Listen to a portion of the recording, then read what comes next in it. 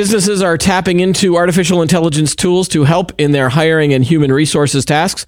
But does this really help the process of finding good employees and keeping the ones that they have? Coming up next on Today in Tech.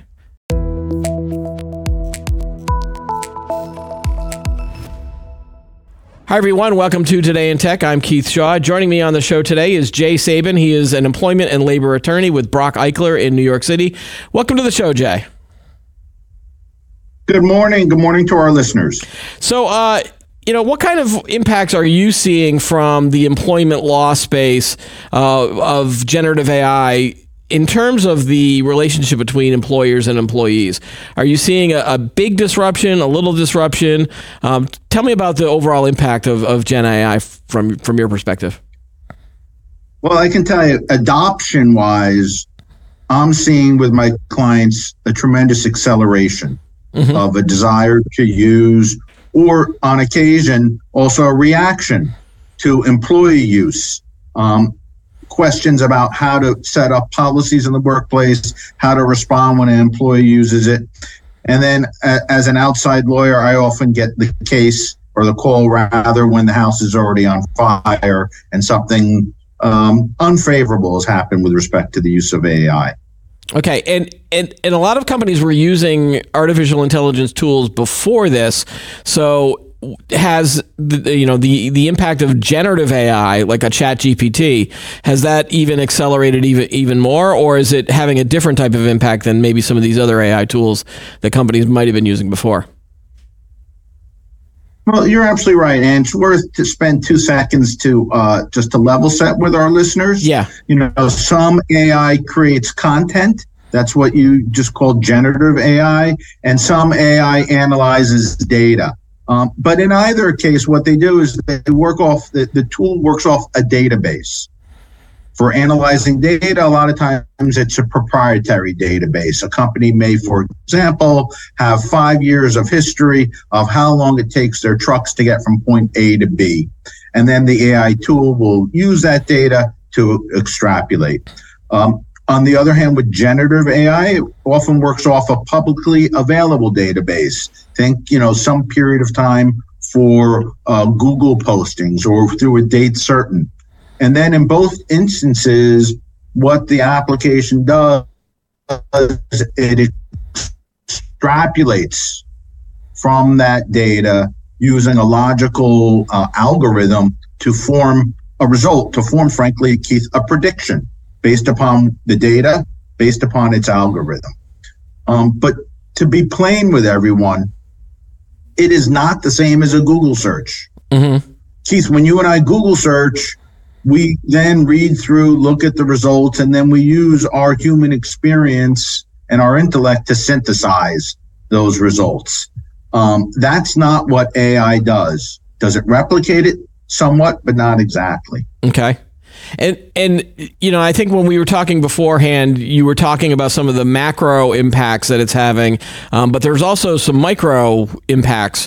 Can you delineate between the two of those from what you're seeing companies kind of come to you for advice around? So let's start with the macro level for our listeners. On a macro level, employers are using AI in the workplace on day one, meaning for the recruitment hiring process. If you as a listener haven't yet interacted with a chatbot or a video tool as part of the hiring or screening process, you will soon. Yeah. That's the degree of adoption. So on a macro level, it's being used as a screening tool, and we'll talk more about that. And then also on a macro level, it's being used in the workplace to perform work, sometimes to replace work that's being done, sometimes to augment work, sometimes to do work that otherwise a person would do. All right, and so let's talk about the use of AI in that hiring decision process. What are some of the pitfalls and obstacles that companies are navigating in this space? Is it worth a lot of these potential headaches for them to go through all this, or is this creating more work for down the line? And there's a bunch of bullet points we can talk about, but I wanted to see what you're thinking. Well, Keith, I think we're going to spend a lot of our time before our discussion is over today on predictions for the future. But I'll start there for a little bit. The use of AI in the workplace will not decrease. It will accelerate. And how it gets synthesized and coordinated and implemented in the workplace, we'll talk about that. But the notion that it's going to be stopped or halted either because it doesn't work or because companies are too suspect about it or because big government gets involved, that's not going to happen. It's going to be in the workplace. It is in the workplace. Okay, so you're saying it's in our lives. Yeah, so you're saying a lot of companies are telling you that it's worth it to face some of these hurdles because of the broader impact and the broader benefits that they would get out of that, correct? Right, and let's spend a few moments talking about what hurdles may be, otherwise known in my parlance as legal issues or risk. Okay. And so when you're using any hiring tool as a company, it's illegal to use that tool in a way that disproportionately excludes candidates with the same protected characteristic, where the screening tool is not job related. So let me unpack that for everyone, because I don't want to use too much legalese. So screening tool, that means AI. Yep. It may be you or I in a job interview talking to a chatbot. The chatbot doesn't like the words we use or the phrases we use or the idioms we use. And it gives a report back to the hiring manager saying, exclude Keith. He's not going to be good for this job. So that's a screening tool. That's AI as a screening tool. Now let's talk about what the phrase disproportionately excluding candidates with the same protected characteristic. Let's take a simple example. If 100 people apply for a job where AI is used as a screening tool, and 50% of the candidates are male and 50% are female, but the screening tool excludes every single female candidate, that's called a legal problem. Right. That's called a legal problem. Now, the only saving grace, or not grace, but the only way that can be saved is if the tool is job related. Generally speaking, AI will not be necessarily job related, but a classic example is the firefighter who has to be able to lift 50 pounds dead weight. Okay. That would be perfectly fine for a firefighting company to require every candidate to show that he or she or they can lift 50 pounds dead weight. But that's not the case with AI. So that's the legal construct. Now, why does AI come up in this discussion? Because AI can be innately biased or it can be programmed to be biased. Okay. So let's talk about innate bias for half a second. Sure. There have been studies that have shown that some AI tools, when they use a video screen out candidates with certain skin color. They don't recognize it from that database. Okay. Remember when we level set before, AI is only as good as the database it draws from and the logic it uses. And if the database doesn't have a lot of people with a certain skin color in it, the AI tool may say, oh, that's not the type of person you want as an employee. It can also screen out candidates who don't use words or phrases or idioms that most candidates use. Because again, in that database, it doesn't see a lot of a certain type of idiom, and it draws a conclusion that candidate's not going to be good for this job. The fact of the matter is, though, you and I as humans, we don't screen in that regard. But because AI does, it can result in that it's called disparate impact, Keith. It has a disparate impact on a certain group of people. So that's the legal issue, and that's why AI is front and center on this legal issue. And let me share with you how front and center it is. Yeah, go ahead. uh, uh,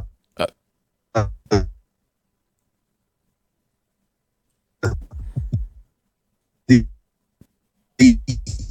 EEOC. Hey, Jay. Which is Jay. We're getting some lag here from this. Is this our side or their side? Jay, we're gonna hang up. Hold on. Or no, we're not hanging up. All right. Now. Yeah, just hold on a second. Yeah, just hold on for a second, Jay.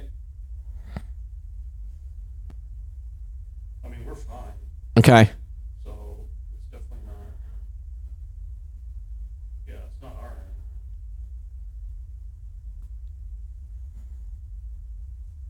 It's not our end. Okay. Hey, Jay, are you still there?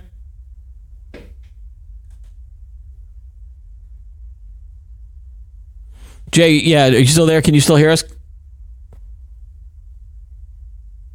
Okay, you can see us. Can you hear us? Yes, I can. Okay, all right. Are you on a Wi-Fi connection, or yes? Can you switch to a wired, or is that too problematic?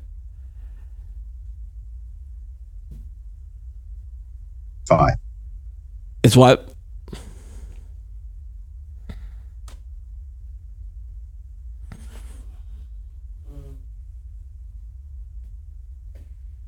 Let's have him call back in. Okay, hey, can you just call back in, and we're gonna just try it, and then we'll just pick up where we were. Very good. Okay, just call back in. We'll still be on the line here. You think it's his? It could be him. It could be Zoom.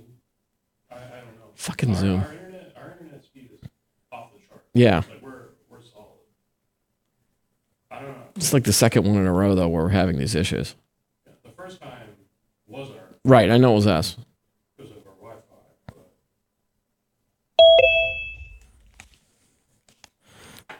But Okay, it is connecting.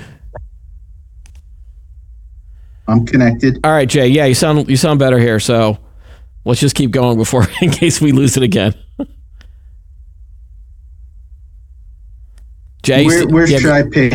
Just pick up. I'll just ask I'll just ask a question, and then we'll go from there. So you had mentioned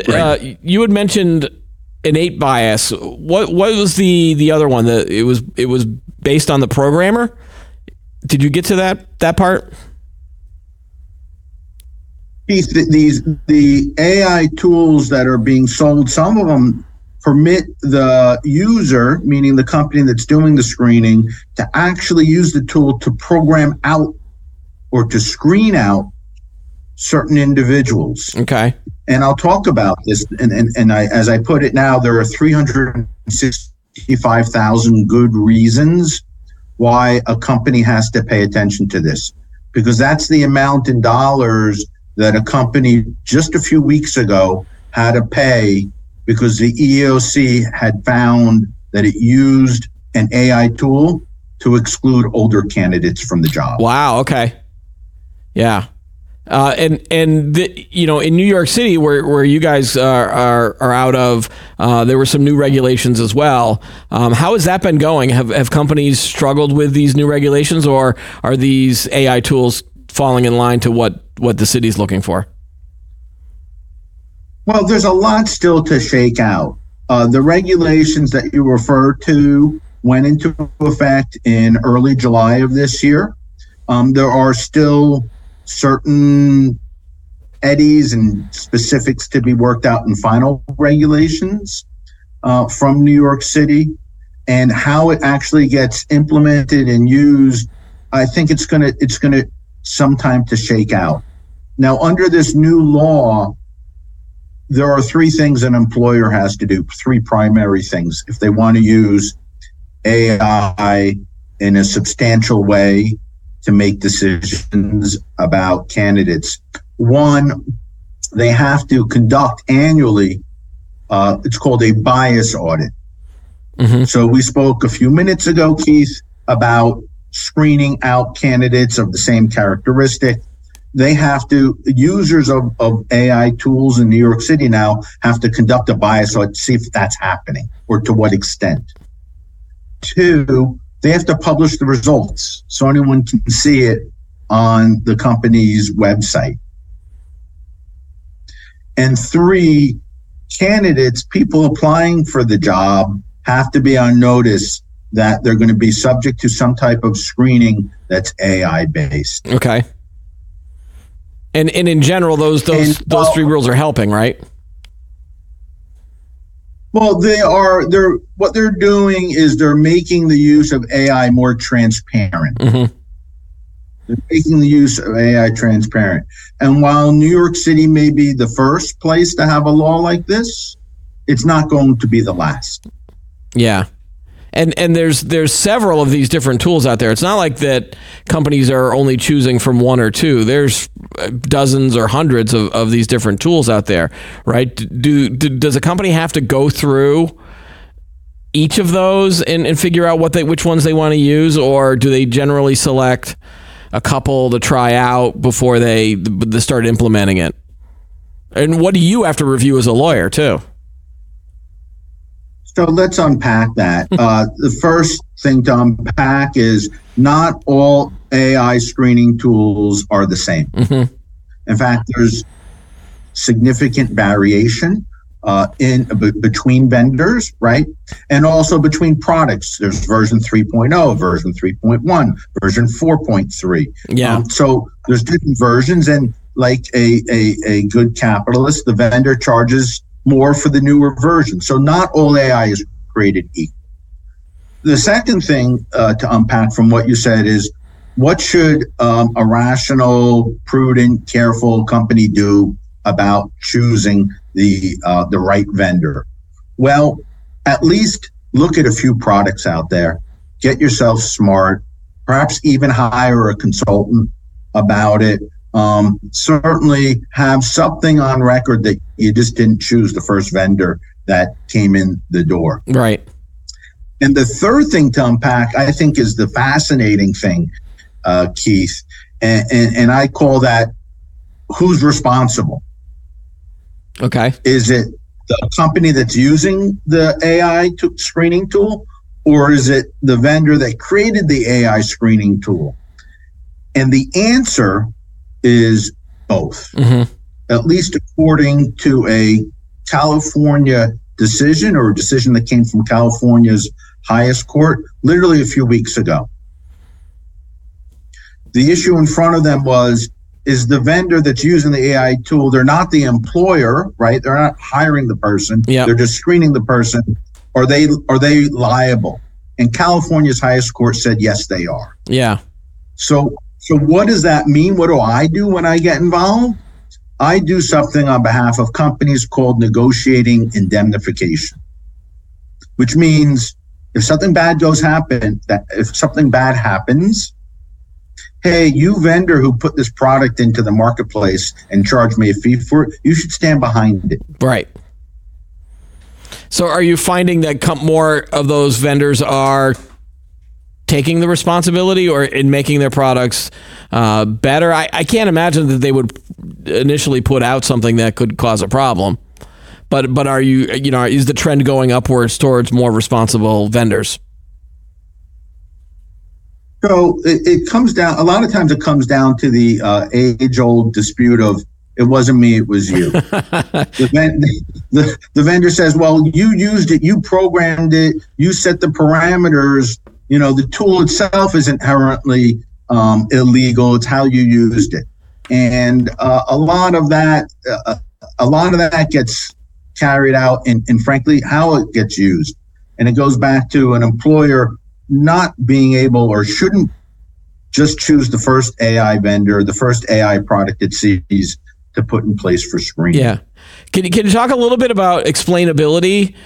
Is that, because that always seems like a big issue for companies that have these AI tools. They try to ask the tool, well, why did you make that decision? Why did you screen out Keith versus some of these other candidates? And it sometimes I get the answer of, well, we can't really explain it. And that doesn't cause a lot of trust. Are you seeing that these tools are doing a better job? Are they assigning everything a score and then they show you the score, or is it something else?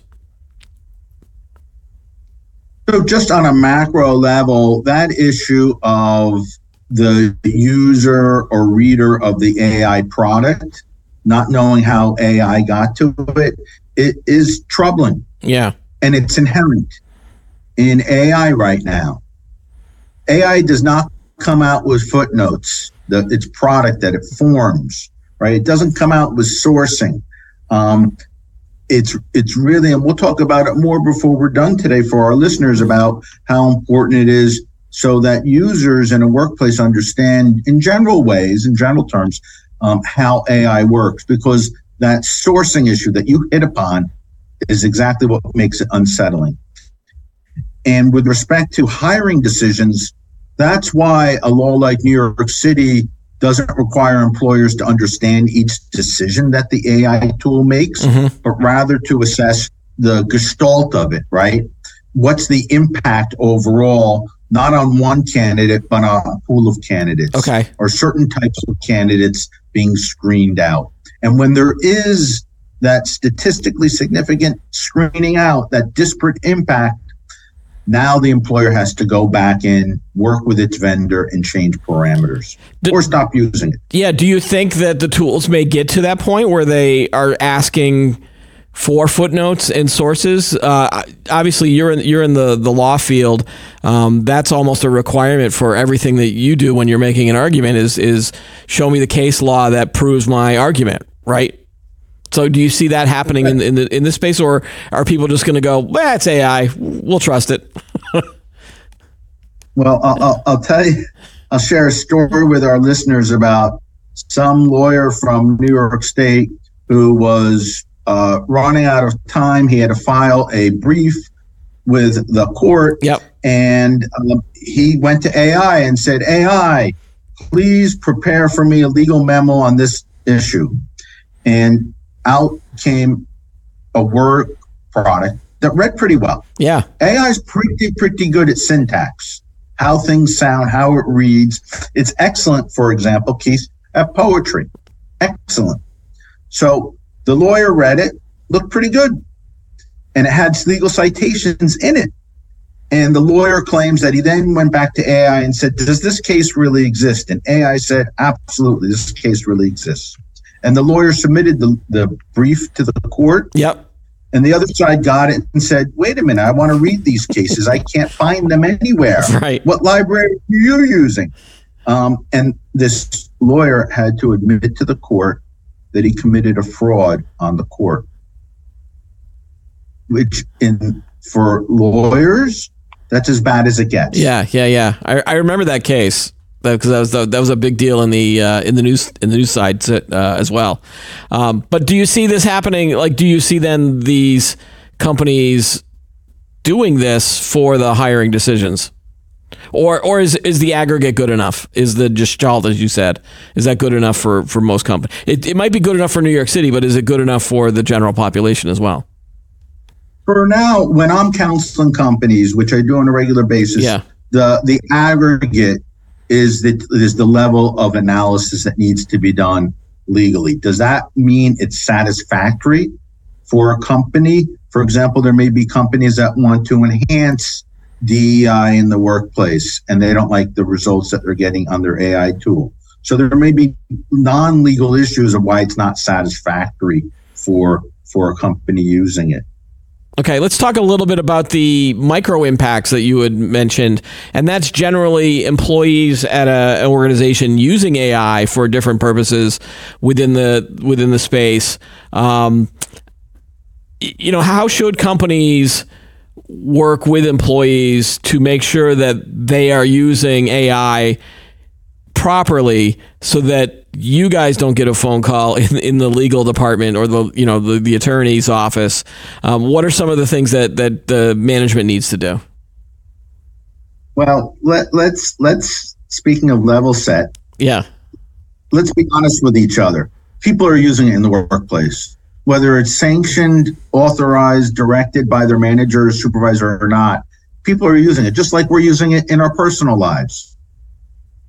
I'm not here to be a proponent of any one particular vendor, but you and I can easily get an account with ChatGPT for free use. Right. It takes about 60 seconds to set up an account. So it's in the workplace. Whether it's blessed or not blessed, it's in the workplace. So let's talk about, for our listeners, what bad things can come out of that. I can talk about a lot of good things, but I'm the lawyer here. I talk about risk. And here are some bad things that can come out of using AI in the workplace to create work product for the company. One, because the user doesn't know where the AI is getting the result from, what it formed, it could be just another party's words. Maybe it's intellectual property. There's something called plagiarism. Just stealing someone else's words and using it for a commercial purpose is a problem, a legal problem. And that can happen. AI doesn't necessarily create something new. It just forms a response to the request that the user made based upon the database it was trained on and its algorithm. So you have that issue, right? Yep. We talked a bit about the issue of blind reliance on the results. Let's call it trusting AI. And we talked about the lawyer who trusted AI, who even asked AI if he should trust AI. And AI said, of course, trust me. That's not too good. There was an interesting article in the Wall Street Journal just a few days ago about companies double checking, having their employees, their staff double check AI. Yeah. Doesn't exactly take full advantage of what AI can offer. But for the time being, I can see why companies are doing the double check. Okay. Have you heard any examples yet of companies that are putting corporate secrets into the training set for these large language models, or has that not maybe not been publicized yet? Because that could be a potential issue, right? Well, we haven't seen it yet on the cover of the New York Post, but stay tuned. Because nice tease. Because what you're saying or what you're referencing is a person at a company that is working with some confidential information of either their employer, right, or of a customer or a client or a patient, if you're in the healthcare services. And this person enters that confidential information into the AI query box. Okay. As part of making a request to AI to form a result. That's a major problem. Yeah. Because once that confidential information is entered into AI, if you look carefully, and that's what lawyers do, they look at the fine print, right? If you look carefully at the fine print on a company like ChatGPT says, once you enter information, it's ours to use as well. Right. Wow. Okay. So this employee has now disclosed confidential information. Hopefully it's not the secret to Coca-Cola, but it's never a good result when you're disclosing confidential information. Do you think that some of these leaks would be inadvertent mistakes initially, or could we see this being used as corporate sabotage or cyber hacks, those types of things? I would say, Keith, if you're going to be nefarious, not you, if someone is going to be nefarious, there's a heck of a lot of other tools to be nefarious with these days. I think it's fair to say that it's inadvertent disclosure / ignorant disclosure, but it hits exactly on a point about what should a company do. A company can't be ignorant about the use of AI.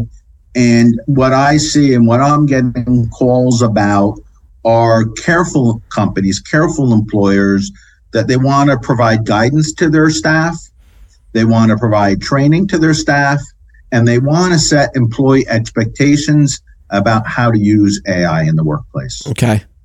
And do you get queries from either employers or employees about this whole idea of AI taking jobs away from people, or do most companies still see this as a tool that can help their employees perform better and be more efficient? With respect to what jobs are taken away or reformulated or created, Keith, that's really the warp and woof of the marketplace. Yeah. Today it's AI. Yesterday it was smartphones. Before that it was Blackberries. Before that it was computers. Before that it was a typewriter. There's technology, and it's going to both change jobs and make new jobs. There was some publicity, some media attention recently on a posting of the $900,000 AI job. Right, I remember that, The yeah. company was out there looking for candidates to be head of, quote, machine learning platforms and offering a salary of $900,000. So there's upvaluing of jobs, there's job redundancy, and there's job reformation as a result of AI. And so I wanted to ask you, since you are an attorney, how is that impacting your space, the legal space? Does your firm use AI in its own offerings? Now, obviously you can use it to research case, but you're also double checking to make sure those cases are real, obviously. But like, how are you guys using it in your space? Well, let's start with the collective at my firm. Yeah. We've all received training on AI. Mm-hmm. Not training on how to use a specific AI application or application tool, but training about how AI works in general. What are the risks of using AI? And I would hope and trust that any major law firm is providing their staff, all their employees, with training about it. There's also training about how to speak with our clients about whether we do or don't use AI. A classic lawyer job is the misery of going through 100,000 pages of documents in a lawsuit to see if 3 are relevant to the case. Yeah. That culling process can be greatly accelerated with AI. For us as lawyers, we want to make sure that we're transparent about that with our clients, both about the impact, the limitations, and the costs. And we've been trained with respect to that. With respect to using it for intelligence, I don't mean capital I intelligence, like it's mine, just getting educated and smart about a particular issue under the law. If I am to use it, I use it only to confirm what I already think, and then only subject to verification. Mm-hmm, mm-hmm. It's still a very effective tool. I'm not suggesting that any lawyer should be a Luddite about it. It can be a very effective tool that cuts time. And for lawyers, time is client money. Right, right. And you had mentioned at the beginning of the episode that, you know, we're going to be making a lot of predictions. So I'm going to ask you that now. Where do you see this headed? Is this going to be a bumpy road as companies figure out the hurdles, or is it going to be a straight line up to the top and we're going to become super awesome at this? Like, you know, where do you see it from your perspective as an attorney? So let's unpack that. Because I do have Jay, I do have a follow up, but depending on your answer. Here's how I've seen workplace regulation work in the past 20 or so years. It used to be that most workplace regulation came out of the federal government and it blanketed the whole country. Classic example is the regulation of pension benefits and health benefits. There's one rule for the whole country. Yeah. That model has devolved though in the past generation or so, the past few decades, where each state, and lots of municipalities and local jurisdictions are taking their own approach. So, and I call that the balkanization of workplace regulation. I predict that's what's going to happen with AI also. New York City is going to have one group of regulations. California is going to have a different one. Washington, D.C. may have a federal one, but there's going to be a number of different types of regulations about AI, not just one. And to answer your question, Keith, when there's not just one set of rules, there's always bumpiness. Yeah. Because that sounds like a nightmare to me, to having, thousands of different regulations. And now the cynic in me would say, well, that'll keep all of the lawyers happy. We'll give all the lawyers all the work to go through all of these different regulations. Is there an upside to having all of these different regulations? So whether there's upside, downside, I think that's going to be the reality. And Keith, we see that today in privacy regulation. In the EU, for example, there's one privacy regulation. It's at the EU level. Yeah. In this country, we now have about 9 different states with different privacy regulations. California was the biggest. They passed their law a few years ago, and just in the past 12 months, a number of other states have. That, frankly, in my humble opinion, should be something that's regulated at the federal level, but it's not. Is that because of my prediction? Yeah. Is it not at the federal level because of all of the different political issues that could arise out of this, or is it the federal government is just too slow to react to new technology like AI? So that's for our next podcast, Keith, I think, about the dysfunction. All right, well, just a quick answer, Jay. It's a product. It's C, all the above. Yeah, that's what I was figuring. Whether it comes from one source or 9 sources, that's what I see. I see multiple regulations governing AI going forward. Okay. But so does that keep you optimistic about the future of AI? Because it does feel like with multiple regulations and jurisdictions that a lot of the innovation could get bogged down by these regulations and just wait. And then people could just say, screw it. I'm going to go back to my old system. Or, what gets us out of this about the potential weight of all of these? So I don't see anything as a showstopper. Okay. Meaning AI is so good and its product so good in general, and it's so easy to use. And the fact that everything in this world is digital, it's going to be used and used even more. But back to your observation, is it a straight line or some bumps? Yeah. It's some bumps. Yeah. That's exactly right. All right, Jay. Thanks for joining us on the show today. Some great stuff to mull over and think about. So thanks for joining us on the show.